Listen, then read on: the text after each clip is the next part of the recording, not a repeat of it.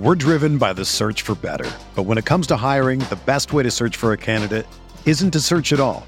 Don't search, match with Indeed.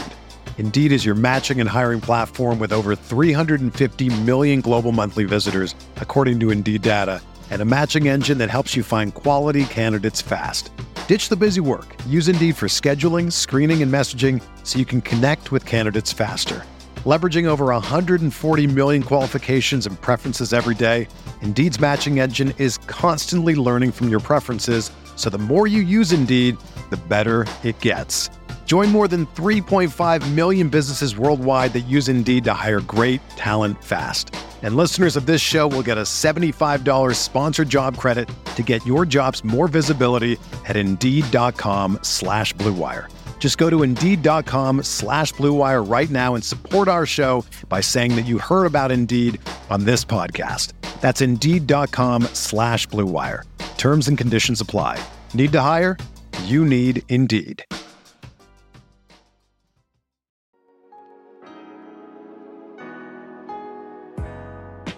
Arizona, Colorado, Indiana, Michigan, Tennessee, and Virginia. WynnBET is now live in all these states, and the assignment of Wynn Las Vegas has finally landed in online sports betting and casino play. From boosted parlays to live, in-game odds on every major sports, WynnBET gives you the tools to win. Sign up today for your risk-free $1,000 sports bet. Download the WynnBET app now or visit wynnbet.com to start winning. On today's episode of the Pride Podcast, we have our Detroit Lions versus the Cleveland Browns final review. We're going to break down the game in more details. Also, we're going to crown out this week's Oopsie Doopsie and Baller of the Week, all in episode 210 of the Pride Podcast.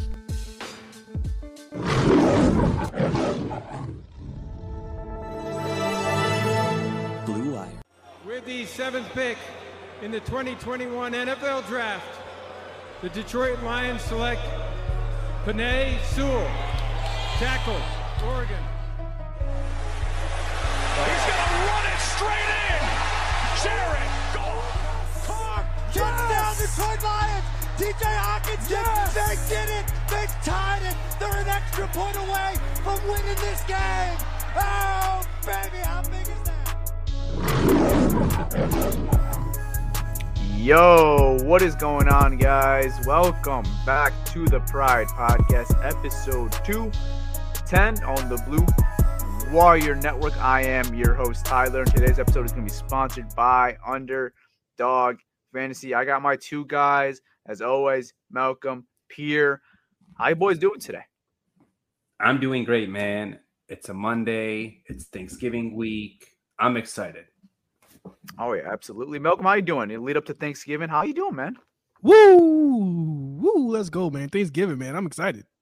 Yeah, I'm hungry. I'm hungry now. Oh, yeah. We were just talking pregame show. I was telling these guys that, they already knew this, but Thanksgiving is my favorite holiday out of any holiday that is known. It's my favorite holiday of the year. I just love the lead up to Thanksgiving. I think there's just so many things to love about the holiday, and it brightens up my mood. I'm not depressed right now about this Monday game or what happened on Sunday. Usually we're talking about how shit the Lions are, and we're going to get into that. We're going to talk about how bad the Lions are and how bad that football game was versus the Cleveland Browns. We're going to get into all that, but Thanksgiving makes everything better. It's just, there's so many things that you can't ask for. You're getting amazing food.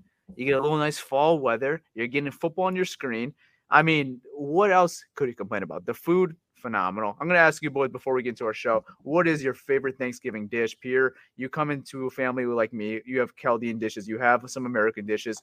What is your favorite dish on Thanksgiving? I got to be honest, Tyler. You know how Chaldeans are? They have little of everything. I don't really have a favorite dish. I just like to get a little of everything. Just get a little bit of everything. I'm with you, man. Get one plate, get 2 plates, get 3 plates. Fuck it, get 4 plates. I mean, you keep going, dude. I'm gonna eat until I cannot eat anymore. There's so many options you can never go wrong with, and it's gonna be a different plate every time. I'm with you, Pierre. You're getting a little bit of everything in every single plate. I love it. So I'm with you. I don't really necessarily have a favorite thing. I would say mac and cheese might be my favorite, but I'm not discrediting the mashed potatoes. I'm not discrediting the pacha, the mambata. There's so many options. There's so many options you cannot discredit on Thanksgiving. The turkey, I almost forgot off the turkey. Like, dude, it's amazing. Malcolm, what's your favorite Thanksgiving dish? My favorite Thanksgiving dish is my mama's mac and cheese. Oh, mac and cheese can never go wrong. Yeah, I can't go wrong with mac and cheese. But my mom did something special with that mac and cheese, man. I don't know what she does. She still won't tell me her recipe for it, but man, that mac and cheese is special. Dude, I love the mac and cheese, man. It hits differently, dude. On Thanksgiving, with all the stuff that you got to account with it, man, it is undefeated. Oh, I'm just drooling thinking about Thanksgiving right now. We're 3 days away from Thanksgiving. I absolutely cannot wait. We're going to talk about the Thanksgiving matchup that the Lions will have on Thanksgiving versus the Chicago Bears, which that is not the reason why I'm excited for Thanksgiving. Everything else I'm talking about is why I'm excited for Thanksgiving, and obviously being around the family and just, it's what you're thankful for, obviously. So that it's a great time. I hope everyone has a happy Thanksgiving, and we will be live on Thanksgiving on Spotify Green Room. So if you guys have some time out of your day, come join us on Spotify Green Room on Thursday before and after the game. And then you guys could get to your Thanksgiving dishes. But let's talk about this Lions Cleveland Browns game before we get into Thanksgiving preview and all that, because that'll be a whole other episode. Let's talk about the Cleveland Browns and Detroit Lions game. Malcolm, I'm going to kick it off to you. I'm going to ask you the question I ask you every week. Did you rewatch this football game? Yes, I did. Okay, I'm going to ask you a second question. Usually I ask you, what did you see differently? I'm going to ask you why this time. Why did you watch this game a second time? Oh, I mean, it's something I always do. I always go back and watch. I try my best. If I have time, I will go back and rewatch the game. It gives you, when you rewatch the game the second time, you watch it with more of a clear mind, and then you're able to see stuff.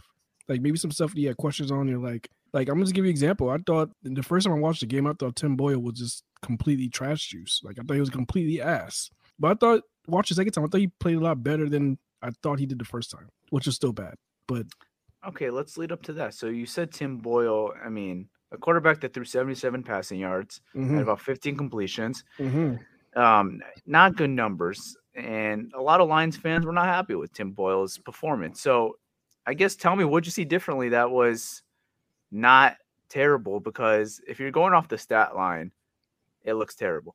Yeah, it is terrible. And the thing is, it's not all. I mean, this like I said last episode, this game showed a lot because looking at Tim Boyle's numbers, I mean, it was terrible. It was terrible numbers. I mean, in the first half, if you're just looking by the first half, he was 7 for 13 for 39 yards with 0 touchdowns and 1 interceptions. So he threw 0 points. So he threw 39 yards in the first half, and then he followed up in the second half with 38 yards. And he finished the game with 77 yards and 2 interceptions. Those are awful numbers. But if you look at what he was dealt with, a lot of it is the play calling. The play calling was horrendous. I mean, he didn't even have a fighting chance to do anything. It was just bad. Like if I looked at like some of the throws, all right. So he had some throws in that game that were bad. He had about like maybe 4 or 5 bad throws that were just like, oh shit, those are the bad throws. But he had, I think, probably a couple good ones when the receivers caught the ball. The 2 interceptions that he threw, I had to go back to watch both interceptions. The first one, and I didn't notice it because I watched the presser late, I guess, for Dan Campbell. But Dan Campbell, I guess, pointed out as well that it was a miscommunication between Swift and Boyle. So it looked like it was a route that Swift, I guess he had the option to either sit and do like a little hitch and sit there or cut in or even take it out. But it looked like they were all on the wrong page on that play. So that was a miscommunication of both Swift and Boyle. So I don't put that on Boyle. And then the second interception was a beautiful throw. If you watch it, you gotta watch that throw again. It was a nice throw. But what happened in that play, and I don't know, people are like, oh, but he was double covered. He kind of split both of the defenders. So at that point, it was more of a one-on-one. And it came down to who wanted that ball more. And it was Ward. Ward wanted the ball more. So that was a nice throw. And it was just one of those plays that your receiver couldn't bail you out as far as, win that one-on-one opportunity. So I look at the opportunities that he was, I guess the play calling that they gave him, he didn't do that bad. But the offense stinks. The offense was bad. Yeah. I'm with you, Malcolm. I even said this in our post-game show on Spotify. Is like, I don't think anybody should be blaming Tim Boyle for this loss. I really don't think he's the reason why we lost the game. Like, was he good? No, but like, I think you hit it right in the nail. Like, I think he was hindered so much by the play calling that he never even got an opportunity to really try to get an opportunity to win this football game because the play calling was so freaking conservative, and they didn't even give him an opportunity to try to win the game or try to make a big play. You mentioned the big play where he throws the interception. That was like the only time I felt like they gave him some type of trust to make a deep shot, and it obviously turned into an interception. But like you mentioned it, like you saw that one, I think it was a safety on front, or it might have been Greedy Williams. I don't remember who exactly it was. There was a corner safety in front of him. The ball is completely past him. So you're right. It's that 1-on-1 with Denzel Ward and Josh Reynolds. And Josh Reynolds doesn't even put any effort to try to jump up for the ball, or even if it was a little overthrown, he doesn't even put effort to like maybe break it up and, you know, maybe become a DB himself. Exactly. There was zero effort to stop the play from Denzel Ward. I mean, Josh Reynolds either should come down with that ball or change your position and come a DB. Switch roles, knock that ball out, and you know you play another down. But Josh 100%. Reynolds did none of that. He didn't even put a hand on Denzel Ward, it looked like, until after the play, after the interception. So that's just, I agree with you. Like, Tim Boyle wasn't anything spectacular. There wasn't anything where people are going to have conflicting thoughts of this guy should be our starting quarterback or not. Like the hope that you kind of wish that we had coming into this game, where if he could do something special, you didn't get that out of this game. But I think the play calling hindered him more than he affected the team itself. So that's why 100%. I said in the postgame show, I don't think anybody is putting this game on Tim Boyle. I don't think anybody should put this game on Tim Boyle. Not that he was good, but they didn't give him an opportunity to really even shine or anything. So that's why I criticize more of the play calling than I could criticize the quarterback in the situation. Yeah, 100%, man. And that's, I mean, the play calling was it was so bad. And that's why I was bringing up the point that no matter who we had back there, the results are going to be the same. It is because even if, and I know a lot of people are still there, even like right now on my Twitter, they're saying, blah, blah, blah.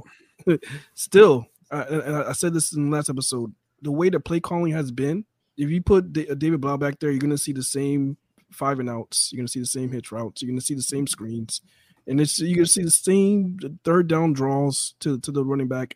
Those plays are still going to happen because our play caller, the offensive coordinator, this offense, they're limiting our quarterback. And it's not, it hasn't been good, especially the last 2 weeks. It just hasn't been good. Detroit Lions football is finally back. And there's no need to exhaust yourself searching all over the internet to find Detroit Lions tickets anymore. Because TickPick, that's TickPick, is the original no-fee ticket site and the only one you'll ever need as your go-to for all NFL tickets. TickPick got rid of all those awful service fees that all the other ticket sites charges, which let them guarantee the best price on all the NFL tickets. Don't believe it? If you find a better price for the same seats on another ticket site, TickPick will give you 110% of the difference in your purchase price. So if you're headed to Ford Field to watch your Detroit Lions take on the Chicago Bears on Thanksgiving, then TickPick got you covered. Visit TickPick.com/Pride Podcast today to save $10 on your first order of your Detroit Lions tickets.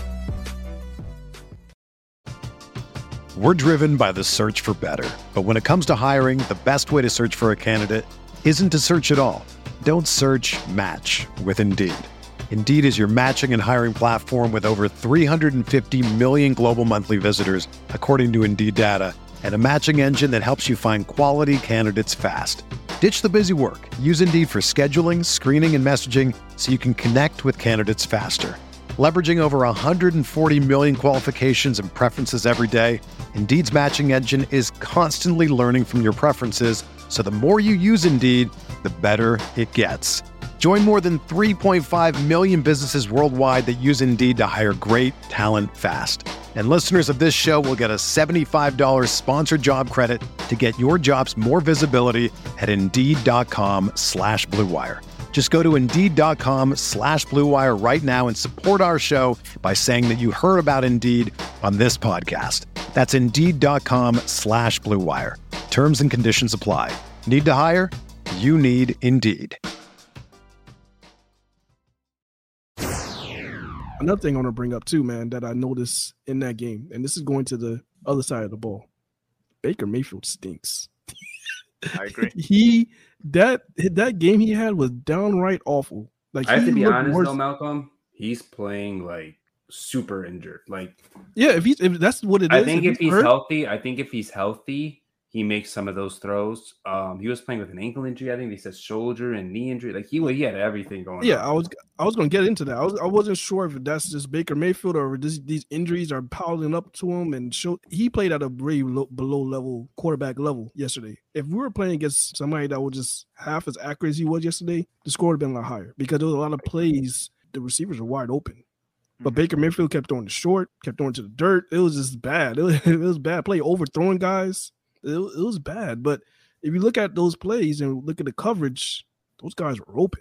So that's not a good sign. As well as our defense has played, but it's just not a good sign seeing all those wide open receivers watching the second time around. Because the first time I was like, oh yeah, we played great. We held Baker Mayfield to 100-something yards. Our defense played great, but then you look at it again, you're like, oh shit! Like, look at all these plays that we left. They left wide open, like they left on the field because he was just underthrowing guys or overthrowing guys. Those is bad. I will say I was telling you another thing about this Lions defense that they need to correct immediately is the discipline. I mean, they are gifting teams first downs when they got out of situations. It'd be like a 3rd and long. I see a stupid penalty on this defense, a holding, or I don't know if it was rough in the past or whatever. There's been, I don't want to say a lack of discipline, but like they need to fix the discipline on the defense because there's too many times that they're bailing out another team's offense and then, they're, taking away from their time of possession on offense, even though our offense won't probably do anything. But like, what I'm getting at? It's like you're giving the other team opportunities to stay on the field, to control the time of possession, score. I mean, it's leading up to bad things. So that's one thing that I have a knock on this Lions defense is that they have to clean up the discipline because it's too many times on 3rd down. Because this 3rd down defense, that's their biggest kryptonite right now is 3rd down defense. They can't get off the field like on a 3 and out. Like they'll make 2 really nice plays in the first 2 plays, and then force a 3rd and long, but then either have a blown coverage or a stupid penalty, and then it just continues to drive for the Cleveland Browns or whoever we're playing this year. Yeah, I'll say this though, with the defense, we saw some communication issues. We didn't really see some versus Cleveland. I think that's a positive sign. We saw a lot the previous week, so that's a positive sign. And then to get into this game, I think it was it Tuesday we do our breakdown episodes, released on Wednesday. We talked about how the Lions should run the hell out of the football. And they did that, right? They had 23 carries, 168 yards, 7.3 yards average, and 1 touchdown. Cleveland is number 5 against the run, and Detroit ran it up their throats. But one thing we also talked about too is you got to get the play action game going. When your run game is going, you got to do some play action. We didn't really see any play action. If we did, they were like short dump offs or whatever. Like you have to push the ball down the field somehow, some way.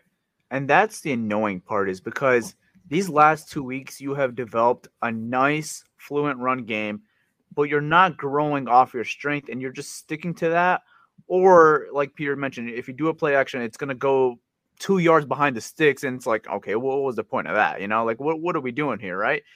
It's like a stupid screen pass right after, right? You're not using your strengths to help you win football games. I mean, that was the problem. I mean, like the first couple of weeks, we couldn't even build an identity. That was our biggest, knock on offense. We couldn't even build an identity. We kind of have an identity now. We have a legitimate run game that has been working the last 2 weeks, but the problem is they're not growing off of that running game and using different things in the offense to grow it and make it a better offense because they have the talent. I'm not gonna say they have the talent, but they have. When you have a running game, you should be able to grow the offense more than what they're doing because it is just embarrassing of what they're doing with the running game that they're getting right now. It is embarrassing. Like, I got to be honest, Tyler, that 3rd and 1 that Hawk missed on this block and then it became 4th and 1 or 4th and 2, whatever it was. Yeah. I thought I actually thought this in my head. I was thinking, okay, we could probably see a rollout, maybe like a rollout and small play. Like, the first play of the game, they did a rollout. They had a deep route to Raymond that was covered. He checked it down to Brock Wright, but it was still like 12 yards. Yeah. I thought maybe we could see that, right? Because the defense thinks it's a run. Everyone's going to come up. Linebackers going to come up. Someone's going to be open down the field. I think the Lions need to incorporate that in their 3rd and short, 4th and short. But you also have to protect the quarterback. They probably were scared of Garrett and Clowney as well, because those guys we talked about have 84 pressures combined. And if you fuck up on a play action, you get a sack, could take you out of field goal range, could get a fumble. Like, all those things go into play. But at some point, you just have to trust your offense and do something different. Which, a quick shout out to Penei Sewell. Not that they passed the ball very many times, but 0 pressures in the game versus the Cleveland Browns. And you just mentioned Myles Garrett and Jadeveon Clowney on both edges. And Penei Sewell allowed 0 pressures. That's exactly what Dan Campbell was saying in his presser when I went back and watched it.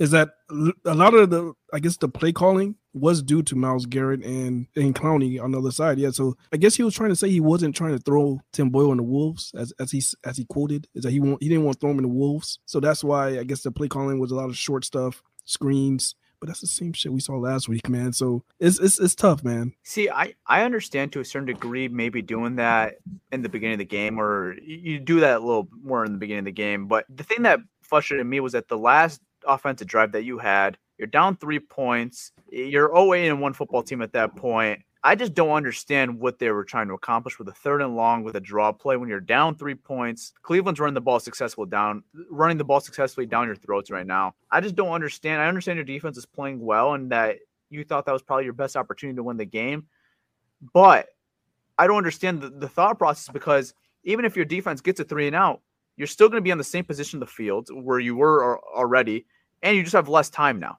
So I don't understand what they were trying to accomplish there, punting the ball away and calling a 3rd and long draw play. I mean, that's the point where you got to get aggressive and I think got to go and try to win the football game. Yeah, Tyler, I'm with you, because when you think about that, right, say they punt the ball on 4th and 11, or what was 4th and 9, whatever it was, right? You punt it. Okay, you get a stop. You're out of timeouts. You're going to get the ball again. You're probably going to be deep unless there's a penalty. Or you're probably going to be in your 20 or 30-yard line, depending on where the punt goes, right? You still got to march down with less time and no timeouts. Yeah. So, what is the thought process there? But, like, if you didn't have the trust, then to take a shot and get a first down, why do you have trust now to get a stop, first of all, on defense, which you're asking your defense to get a stop, which it could happen. I mean, it was happening. It could happen, right? But when you get back on offense, unless you're getting a pick 6, fumble 6, or some type of turnover and getting great field position, if that's what you thought was the best chance of winning, I really question that. Yeah, and I think Campbell also said today, he said he's learning as a play caller and he wished he did things different. Well, you got to also think about this too. The weather, right? The first game, Jared Goff was injured. We were questioning why they didn't put David Blau in. I think now we know why they don't trust Blau, because Tim Boyle didn't practice at all since basically training camp, and he came in and took the number 2 job. So they don't trust Blau. It's pretty obvious.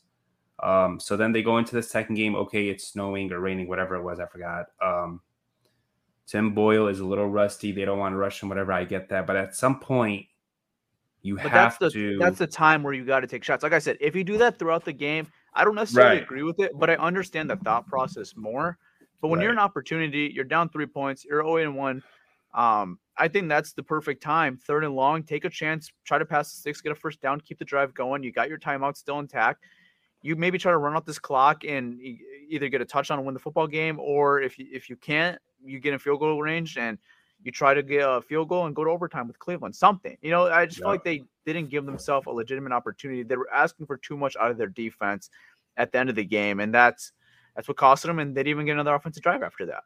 Now, I'm not going to blame that on the defense because that was a tough task, but I don't understand, because like I said, if you get the stop, let's say you get the 3 and out, you got 0 timeouts, you're putting yourself essentially where you just were with less time and 0 timeouts, which is a lot more difficult. The time management too, before the half ended, they got 0 points out of that drive, and they were around field goal range. You can't have that. That was really bad time management by the staff as well. Campbell, obviously, he's the head coach. You have to score points there. You can't just go into half and not even attempting a field goal. At least attempt it. If you miss it, okay, at least you attempted it, right? So at least think about it. If you get that field goal, I know hindsight is 20/20. If you attempt a field goal and you get it, it's 13-13 technically. You have 3 points. Yeah. Obviously, stuff could be different. Could go for a field goal, but I'm saying the game is lackluster. If you make if you attempt a field goal versus going to halftime 13-0 versus 13-3. Yeah. No, I mean, there was some questionable things in this game again, and I don't know. It's just like it's a little more difficult to make excuses for. I know Campbell's young. I'm kind of sick of this experiment already, honestly, of Dan Campbell being a play caller. I've mentioned that this is not the reason why we hired him, and I don't know. I just don't know how I feel about it. I'm not very comfortable with him being the play caller. I think his attributes is not in that role. I think his attributes are in a different role. It's supposed to be a coach and make the game time decisions, not necessarily call the plays. I think that should be on someone else's job. And if the only guy you have right now is Anthony Lynn, I think it should be Anthony Lynn then. Yeah, I don't. The thing that's tough is I don't think that's going to change no time soon, man. That's the thing right now, man. They're going to roll with that for a while and see how it goes. Yeah, it's tough. It's appearing like Campbell and Lynn are headed for a divorce in the offseason too. Like Lynn is probably not going to be the OC. Yeah, I would assume so. I think with Campbell ripping the play calling from Anthony Lynn, I mean, I think that's just a big FU to Anthony Lynn, and I don't see how they recover that relationship where he's part of this staff in any way. I mean, unless he was comfortable with that decision, I don't know. I feel like Anthony Lynn could maybe get another job or just retire, because he was contemplating retirement and not even coming back to the NFL this year once he got let go by the Los Angeles Chargers. And, Dan Campbell gave him a call. I think the initial thing that was going to happen with Anthony Lynn, that he was going to be the play caller. And, I think that's why he accepted the role. I don't think this is what Anthony Lynn signed up for, to, kind of be an assistant for Dan Campbell. So I don't know. I think that could be a divorce, like Peter said, in the offseason. Yeah, it's tough. But I want to give a shout out to DeAndre Swift, man. Jesus, man. That dude, did you guys watch that run? Like rewatch that run? That run was top tier, man. The way he made two guys miss. I think it was like number 44 or number 22 or some numbers like that. I forgot. But the way he made them miss, it was nice. Yeah. And he's becoming a betterer. Yeah, in open space, he's phenomenal in open space. And this is a stat I didn't even realize. I posted on my Twitter, which is insane, but he's the first Lion to have back-to-back 100-yard games in 17 years. In 17 years, the last the last running back for the Detroit Lions to have back-to-back 100-yard games was 2004 Kevin Jones. Not Kevin Jones, not Pod. Not Blue Wire Kevin Jones. I'm talking about our old running back Kevin Jones. He was the last running back in 2004 to get back-to-back 100-yard games. That's an insane stat, and that just shows how bad our running game has been. Yeah, Tyler was a baby in 04, right? You're like 2 or 3. I was 3 years old. Yeah. And these aren't cheap, these aren't cheap 100-yard games. This is not like he just got 101 or 102. Versus Pittsburgh, 130, and then versus Cleveland, in only 14 attempts, got 136. And Cleveland's a top 5 rushing defense. So that was phenomenal, man. Good job for Swift, man. Now, Swift is coming a better runner in our own eyes, and that was something that we kind of had some criticism for DeAndre Swift. Like, we knew what he could do as a pass catcher. We just kind of wanted to see what he could do maybe with his vision and maybe break some more tackles. And these last 2 games, they've been a big positive for DeAndre Swift, and he's been a big factor to this offense. I just want to see them use his strength to more of the offense. Like, you can't have him be the only strength of your offense. You have to build off what he's doing and make your offense better. That's something they got to do coming into these, upcoming games, and hopefully starting this Thursday for the Chicago Bears. Yeah, we criticized Swift on this podcast earlier in the year, and I feel like maybe it was the groin injury, right? We even talked about that too. Now he hasn't really been on the injury report. He doesn't have the groin injury anymore. That bye week helped him rest up. So you could tell he's playing with more swagger too. Like, he's playing more confident. Speaking of injuries, Pierre, you told me that there were some injuries during the game. You want to go ahead and just list those injuries off right now? Yeah, so Big V, he has a concussion. AJ Parker has an ankle, and I'm missing one more. Deshaun Hand. Oh, yeah, Deshaun Hand has a groin injury. Deshaun Hand, just end the experiment, bro. You're done with it? I mean, at some point, man, like, I think he's a free agent after this year. What I'm trying to say is don't even re-sign the guy, man. Like, just the guy needs a fresh start. It just hasn't worked here. The injuries. Yeah. He's a really talented kid. He was even a 5-star coming out of high school, talented in Alabama, but was inconsistent. And I felt when he's healthy, this kid makes plays, but he's rarely healthy. And it just sucks. honestly, I'm just done with the experiment. I mean, they say your best factor is your availability. I mean, that's your best attribute is your availability, and your best ability is your availability. Yep. Yeah, and Deshaun Hand has just not been available for this team, and I mean, same with Trey Flowers, dude. Like, just end the thing. Well, I've been done with that experiment for a minute. Yeah, it's just time for it, man. He just hasn't been healthy, and he's getting paid too much. I mean, he's getting paid way too much yet. I told you, I would even want him on a minimum wage contract right now. I would. Football team. A minimum salary? Hell yeah, I would. But he would never play for the minimum. He's probably worth absolutely not. He's worth way more than a minimum contract. I'm saying on my football team in this scheme, I don't even want him in a minimum contract. This is going to be crazy because we're going to let him walk, and you know exactly where he's going to go. And I guarantee his career, he's going to right back to New England, and he's going to go to two places, Miami or New England. Nah, I think more New England. 100% New England. Yeah, I mean, New England doesn't really need him. Pencilhead's there. We're being honest. Pencilhead's going to bring him right in. You're gonna be like, is Pencilhead on the sidelines? Like, I haven't seen him on the sidelines. Pencilhead is more involved in the front office. That's what I thought. Yeah, I was gonna say I haven't seen him I haven't seen him on the sidelines at all this year. You know, I obviously know he's part of the staff, but I haven't seen him. See, like Pierre. I mean, I don't know if you know the answer to this, but like, is he like kind of like the John Beeline for the Pistons almost? I feel like he's like the assistant. So like his role is literally like the assistant or something to Belichick. But they said in the offseason he helped recruit free agents and sign them. So I feel like this is kind of like what Beeline is for the Pistons a little bit. It's like he's kind of like that advisor a little bit to like Casey a little bit, or not advisor, but like he just helps with decision makings, and like I guess he knows terminology where he could help coach up stuff. Like he's not necessarily hands on with the players. I feel like that's what Patricia said. He's not necessarily hands on with the players. I thought you were about to say from that standpoint. From that standpoint, I feel like he's working from like the front office and translating what he sees to Belichick and just the coaching staff in general. So from that standpoint, he made the best play. He called the best defensive play in NFL history from that standpoint. And from that standpoint, Bob Quinn, his football team beat us yesterday. Bob Quinn is with the Cleveland Browns. We didn't mention that. Bob Quinn? Man. He is. He beat us. With all due respect, man, I hate those guys, man. Like what they did to our team. They're probably good people off the field, but in terms of football knowledge, Pierre goes, dude, with all the respect, I hate those guys. What respect is there? No, I'm just trying to say, these guys, they're probably good people, outside of the football world, but inside of the football world, man, they held this franchise back, bro. They destroyed the franchise quarterback. They ran him out of town, basically. They held this franchise back. It just sucks, bro. It sucks. Yeah. Now we're in a full-blown rebuild. And, man, my biggest fear about this rebuild is finding a quarterback. I know people say, these quarterbacks come easy. Quarterbacks don't grow on trees, guys.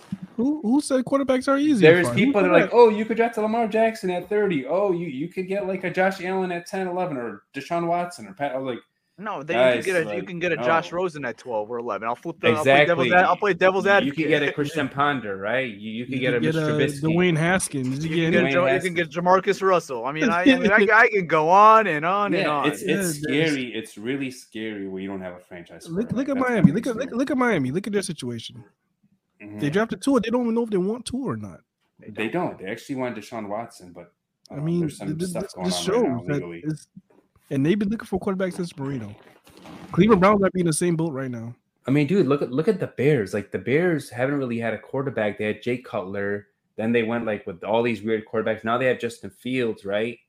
And they think Fields is the guy, but we don't really know yet. Nope, nobody knows until you have some consistent years. And then you have fucking Bill Belichick 1 year without Tom Brady, goes out, gets Mac Jones, and Mac Jones is balling into the system. And in Malcolm's face right now. If you guys can see Malcolm's face right now, oh my gosh.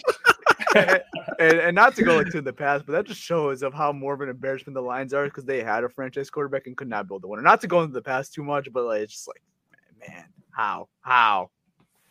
Yeah, we had basically have you guys seen that little picture of a Bugatti in front of a shitty house? Yeah. That's what Stafford was, the Bugatti, and that shitty house was the Lions. Yeah. It's rough, man.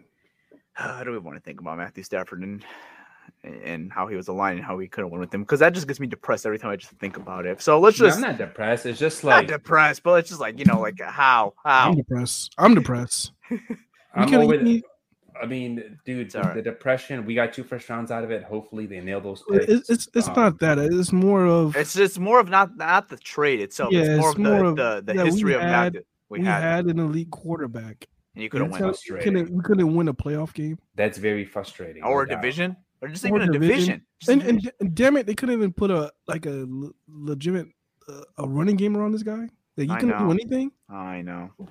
It's sad, man. They drafted the wrong people. They hired the wrong people. It's a mess, dude. Like, honest to God, how do you go into a draft thinking you're going to draft Tease Tabor and Jelani Tavai in the second round? Hey. Like, I'm not even trying to be funny. Yes, you are. No, like, dead ass. How do you go into draft thinking you're going to draft the most unathletic dudes in the draft early in the draft when the whole point Tease of Tabor wasn't given a fair shot. Well, Tease Tabor hasn't gotten a fair shot in the NFL, I guess. we low key might see Tease Tabor on Thursday. He's on Chicago. He's in Chicago. I think he's on the practice squad, but sometimes he gets elevated and stuff. So we might see him on Thursday. On Thursday, we better be wearing those sick unis, those throwbacks. I hope to see those on They Thursday. are. Yeah, that's For something sure. to do They're every gonna- year. they're gonna wear Yeah, those. they do. They went away from it. The David Blau star. They wore the color rushes on Thanksgiving, which I hope they don't do this week. No, I hope they go with the It throwback. should be the throwback. Last year when they played the Texans, even though that was an utter disaster of a football game, and that was the Sheila put her hands on her forehead, and we knew this shit was over. They wore the throwbacks then, but versus the Bears 2 years ago, when David Blau started the game, I remember they wore the color rushes. So they better bring the throwbacks this week. Yeah. They already wore the color rushes at home, so they better wear the throwbacks. Yeah. All right, let's get into Pierre's Baller of the Week. Pierre, who balled out for you this week?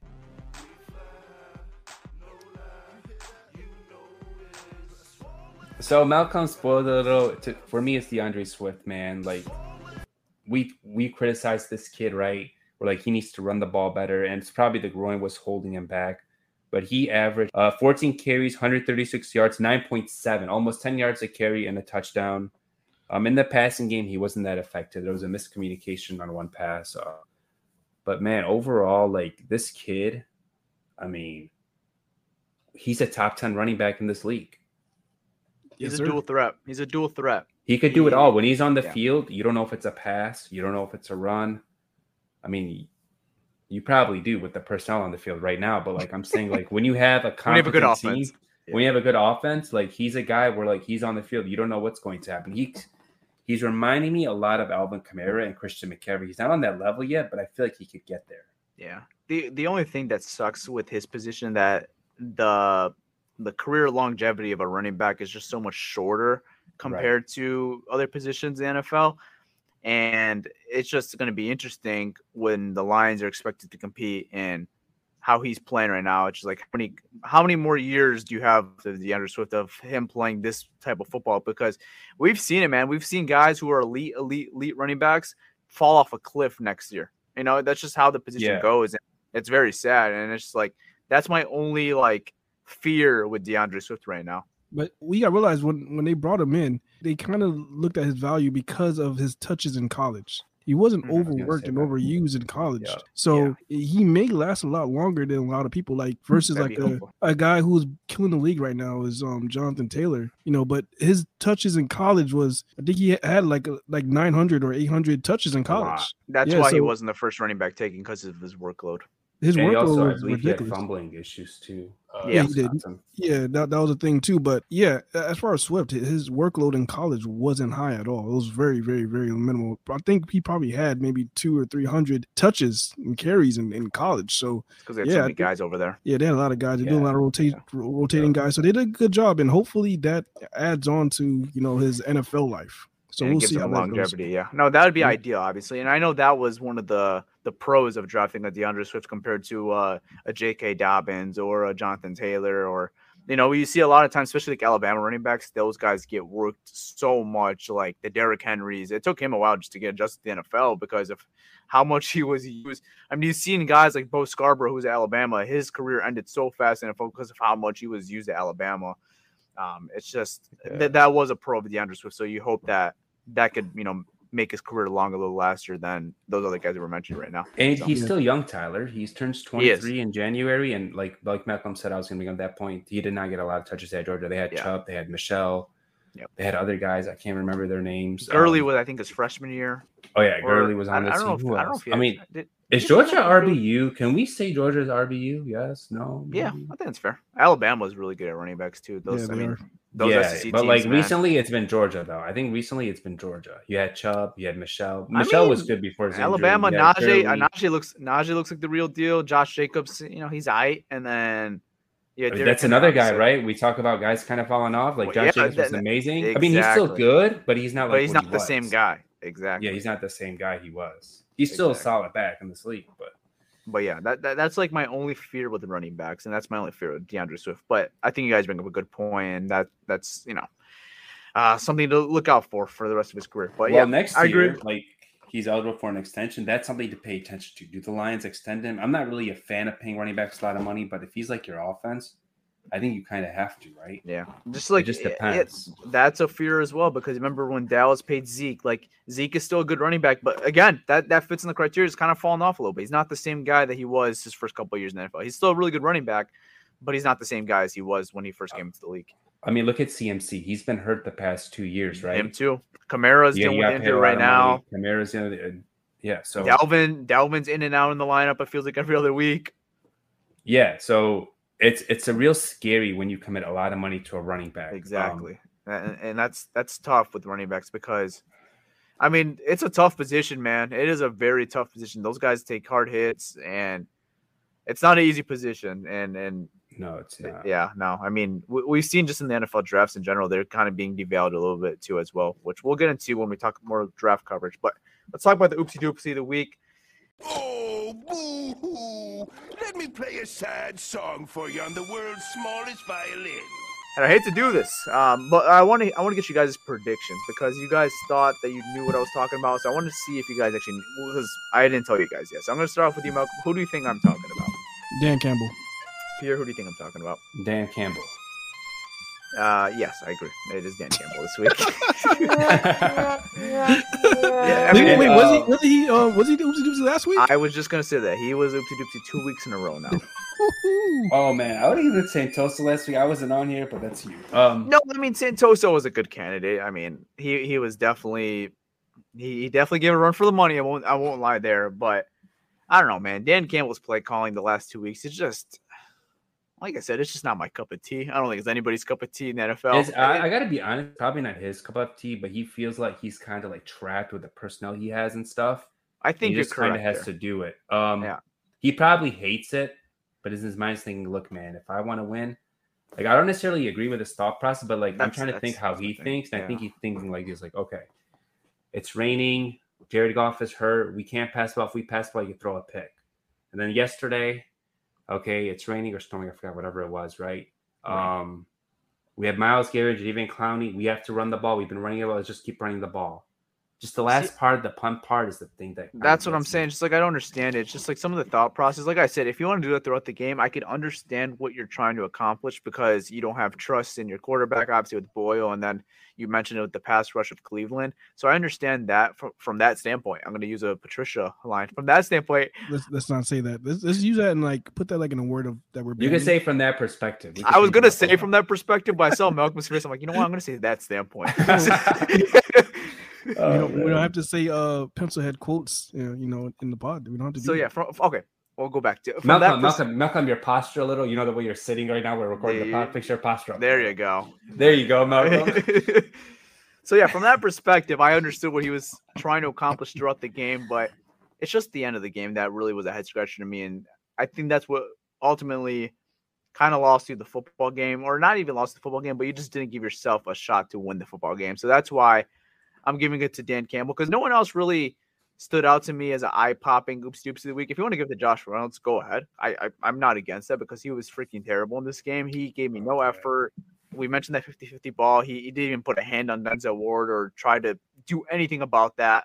I mean, if you want to give it to Josh Reynolds, I'm not going to be against that, but I'm just going to give it to Dan Campbell because he was the main play caller, and there was just a lot of head-scratching stuff throughout the game, and so Dan Campbell gets oopsie doopsie the week, back-to-back weeks. And I want to say something, Tyler, because I feel like some people are thinking like we're out on. I've seen on Twitter some people think like we've talked about Campbell making mistakes. Look, it's okay to criticize a coach, right? It doesn't mean you're out on him. Like, I criticize coaches, I criticize players. Doesn't mean you're out on them, right? You could say Swift had a bad game. Doesn't mean I hate Swift. I still think highly of Swift. You say Hawkinson had a bad game. I don't hate Hawk. I still like Hawk a lot. So when I say Dan Campbell didn't have a good game, the game was on him.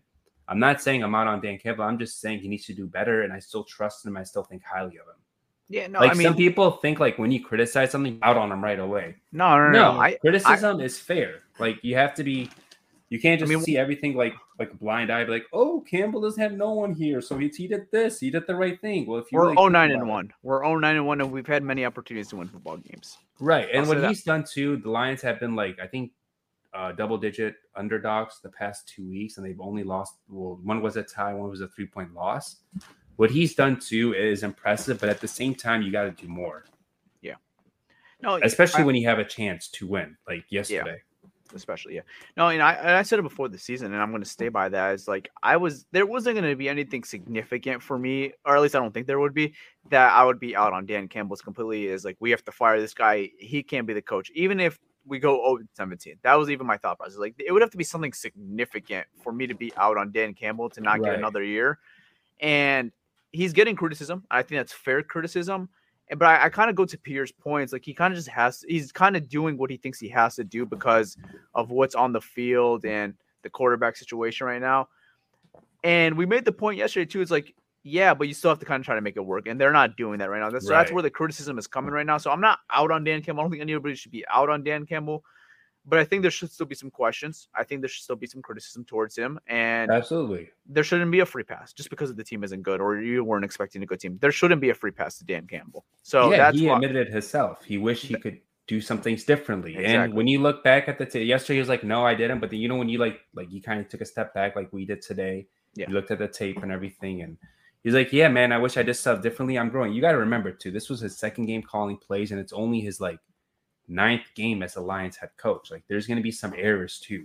It's a young, I don't want to say young coach staff, but it's inexperienced coaching staff. How about that? It's an inexperienced coaching staff. Yeah. So I'm going to stay by my point is that you just got to be patient with Dan Campbell, and I'm going to criticize him if there's some stuff I don't agree with, and I think that's fine. I'm not going to be ever out on him this year. It would have to be something significant, which I don't think I haven't got close to that point yet. Well, I shouldn't say inexperienced coach. There's some experience. I should just say it's like a new coaching staff. Well, right? they're new roles. I mean, Aaron Glenn first time. But like Anthony Lynn, AP, they've been in their roles. I mean, there's some guys in new roles. There's some guys. It's like, I mean, you're talking about two crucial. You're talking about two critical positions. Talk about defensive coordinator for the first time, and you're talking about the head coach for the first time. I mean, outside defensive coordinator. I mean, I think that defensive coordinator is going to be a head coach pretty soon in this league. Like, it's possible. Very soon. He's awesome. The guy is smart. He's awesome. The players love him. I mean, he's just, you could tell too, just when he talks to the media. I don't know if you guys listen to his media sessions. He's so smart. Mm-hmm. It makes you want to listen more to him. Like, he's just. AG's a smart football guy. It's a guy you want. It's a guy you want to listen to. And no, he's smart, man. I know. I have a lot of trust in AG. I've loved what he's done, and I mentioned this last week. He's just always bringing something different to the table each and every week. It's not something that he just has something that's worked and he says, I'm going to bring into next week. He's going to actually look at an offense and look at the weaknesses and strength, and he's going to try to put a perfect game plan. And it might not always be perfect, but he's going to try to put the most perfect game plan for his team to get the most opportunity to win. And I think that's something I really admire about Aaron Glenn is that he's not stubborn to something. I'll say one thing he needs to do a little more is maybe blitz a little more with all the injuries they have on the D-line. Like, quarterbacks are having all day to throw. I think, and that's tough with the personnel you have to, but you got to try some different things. I think it's more of he doesn't want to put those corners on an island just because that's fair too, young. Because they're young. Yeah. Yeah. So it's a very young secondary. I'll say this. One thing that we probably got to do less of is on 3rd and longs. I think we're probably seeing this all the time on 3rd and longs. The 3-man rush. Pierre's favorite. It's the rush 3. Oh my gosh! Yesterday I was so mad. I was like, man, why are we rushing 3, dude? Like, I know you have a young corners and stuff, but you're giving the quarterback all day to throw. Yep. Yeah, that's something that we got to probably do less of on third and longs and the rush 3 when you don't have 3 guys to just put pressure like that. Like, if you had 3 guys, like we had 3 beasts, and you're like, all right, it's 3 guys to put pressure. Yeah. it's even difficult if you have 3 studs. Like TJ Watt, Aaron Donald, and I don't know, put Chandler Jones or whatever, right? Even if you put those 3 guys, I like my chances, but it's still very difficult to get to the quarterback, even when you have 3 great guys, and you don't have one guy right now that's like even close to that level. But even if you have one of those guys in your defense, it's so hard to get pressure when you have 5 guys or 6 guys blocking and you only have 3-man rushing. It's just, I mean, it's just simple. The numbers are towards Cleveland. Yeah, and the guys you're putting in coverage, you're throwing Austin Bryant back there. Ooh, what are you doing? Julian. Hey, Julian has been pretty natural at outside. Yeah, Julian Okoro, he's in coverage. He does have a pick. He did have a pick last week. But still, man, those are not like the best zone guys you have. Like, so it's just the quarterback is going to sit there and throw right over them. Yeah, I'm not a fan of that, man. But again, he's learning too. Like we said, it's their first time calling plays too, and they're all learning. And the future seems bright here. The future seems bright. Brad Holmes needs to hit on these picks, but you could kind of see the vision of this team moving forward. You see it a little. I wouldn't say necessarily it's bright right now, but I think there's promise, and that's how I look at it right now. Because I'm not looking at this team saying like this is the upcoming team in the NFL where teams are scared of this. team. No. What I mean is like you have these picks coming up, right? I mean, there's promise. I mean, it's just what could you do with those picks? If you nail on those picks, you also have some cap space coming up too. If you like, whether you send your own guys or sign some guys that fit your scheme, and if you do that all the right way, you should be competing within 2 years, hopefully. That's the hope. I mean, I was hoping by competing, I mean like not like losing 13-3, like winning games and winning the division. Yeah. No, I mean, I was hoping we could see a little more out of these young guys. I feel like there's just been moments where they kind of just been invisible, like the Elaine McNeils, the Levi Onwuzurike, Amon-Ra St. Brown. I was hoping some of these guys, I think Penei Sewell's done a good job at stepping up at some of these moments, but I think our other guys, I would like to see some other moments. But we've also seen, guys we didn't expect. Jerry Jacobs come out of nowhere and him have moments. AJ Parker have his moments. So it kind of goes, it goes hand in hand with each other. But we'll see as these guys develop and as the weeks go on. We're going to talk about it. So, all right, I think that's it, guys. You guys got anything else to add on this Browns-Lions game? No, but like I wanted to add something about like Lee McNeil and those Levi guys and Derek Barnes. I feel like every game is different, right? There's some games where they play like every snap or like a ton of snaps, and there's other games where they play like 10 snaps. Well, that goes into Aaron Glenn, like you said, Aaron Glenn's thing. So maybe that could also like hinder development a little, where 1 week you're getting a lot of snaps and another week where you're not. I don't know. Yeah. But like we haven't really either seen any glaring mistakes from either McNeil or Onwuzurike or Derek Barnes. And that's a positive with rookies. We don't really like hear their names being talked about. That's a positive, I feel like. So well, with McNeil, we never expected to hear his name. He's a nose tackle, so that's usually the position you just don't usually hear their name. But Levi maybe expected some more pressures, or Barnes. Yeah, with Levi, I'm a little disappointed. I don't see with the pressures. I don't even know if he's pressure this year. He might have 1 or 2. I don't even know. But he's also like he was hurt at training camp. Now he's starting to they're easing him in little by little. So we'll see where he's at. I'll say this about Derek Barnes. I mean, I don't know, man, because I don't think he had a high snap count in weeks. It's been weeks. It's this week too. He had a low one too. This week was a low one. Last week was a low one. The week before that was a low one. I think the last time he had like a solid snap count was when he was PFF's like one of the top players, defensive players for the week. I think it was before the Rams game. I think it was the Rams game. I think it was before the Rams game. That's what I said. I think it was before the Rams game. I think the Rams game was where he kind of had a little. I think Dan Campbell kind of called him out a little bit. And I feel like since then he hasn't had a expanded role since. And it's weird because he makes plays. Like with the limited snaps he had yesterday, he made a big play. He tackled for a loss. Then he was out of the game. I was like, all right, he had a nice tackle for a loss. Pretty much chased the guy across the field, made a nice tackle for a loss, and then he was out of the game. It seems like they're taking it slow with some of their rookies, and I'm fine with that. Yeah, but he was the third lowest snap count in this game. Played 19 snaps and 26% of the defensive snaps. What about Levi and Aleem? Do you have those in front of you? Yeah, Aleem McNeil played 33 defensive snaps, 45% of the defensive snaps. Levi played 30, 41%. Yeah, so those guys, they're starting to get their snap counts increased little by little. I just don't know, man, because I think Derek Barnes I feel like he's our best linebacker. Yeah, Malcolm, I'm looking at his coverage grade. He has a 107.1 passer rating allowed in coverage. So maybe they're worried about his coverage. They want to fix that up because the Lions asked their linebackers to cover a lot. It's cool, but when you play against a team like Cleveland Browns, where you know they're gonna run Chubb, like you would think true. they'll put you want a bigger linebacker out there, yeah, instead of Maven. But I don't know. That's one of the questions that I have going on right now. Is why is he not playing more? Hopefully, you know what? I hope one of the reporters asked that question, like why is the snap count so low? No, Campbell's gonna be like last time he said he's a young pup or something. They're easing these guys in. You could see it. We'll see.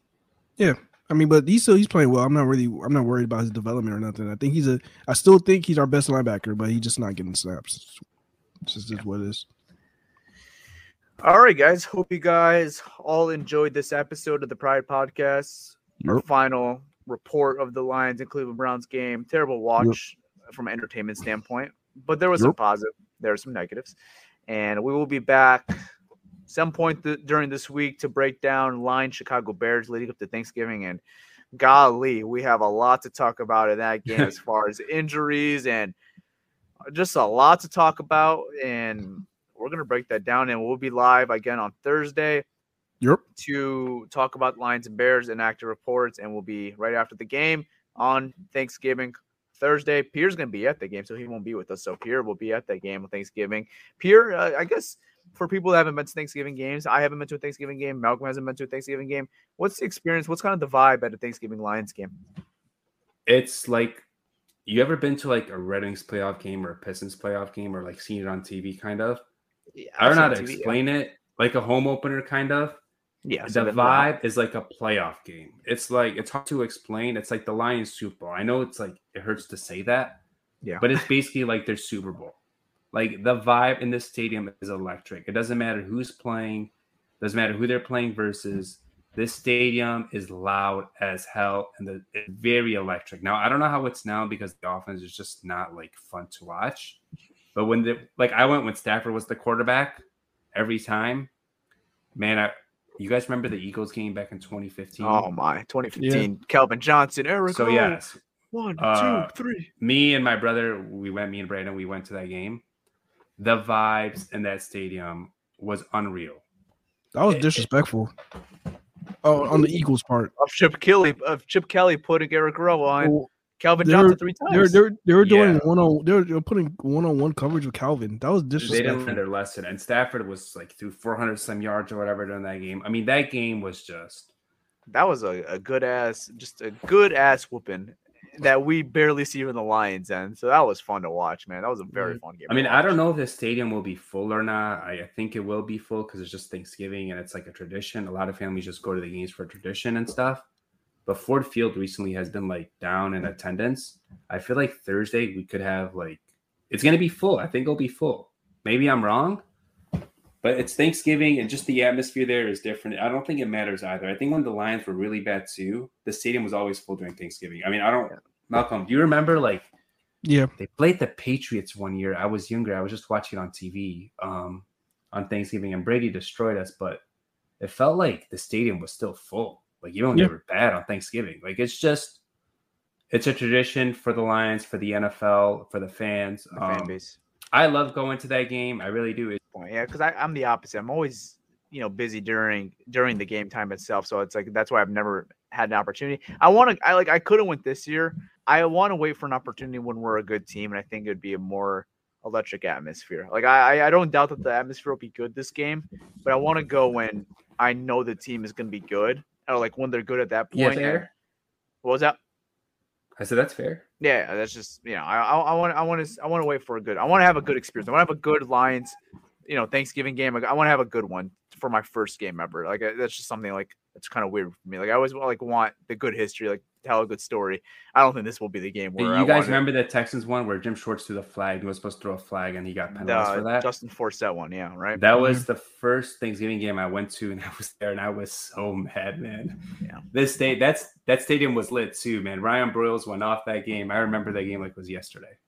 Yeah, no, that was We had some good Thanksgiving games, not as much recently, but I saw it was Eric Woodyard from ESPN. He tweeted, like, what's your favorite Thanksgiving memory? And we're going to get into that. I wanted to say that for the next pod because it's going to be the Thanksgiving preview. Yeah. So I don't want to talk about that now. We're going to talk about that next pod. We're going to talk about our favorite Thanksgiving preview, our favorite Thanksgiving game we've seen from the Lions. I know Peter kind of spoiled a little bit already, but we're going to talk a little more about that in our next episode. So stay tuned for that. We're going to talk about Thanksgiving, Lions, everything. So thank you guys for all joining this episode. Hope you guys all enjoyed. Use promo code PridePod and Underdog Fantasy. They're matching up all the way up to $100 of your first deposit. So go check them out. And I'm signing out, guys. Peace. All right, guys. I'm out. Peace. All right, y'all. It's your boy Malcolm, and I'm out. Peace.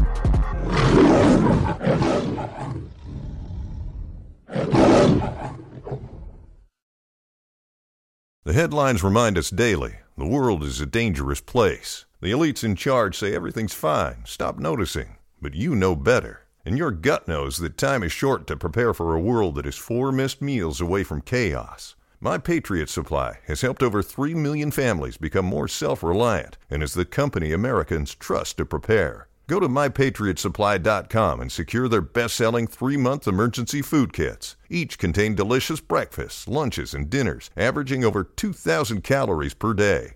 Secure at least 1 food kit for each family member.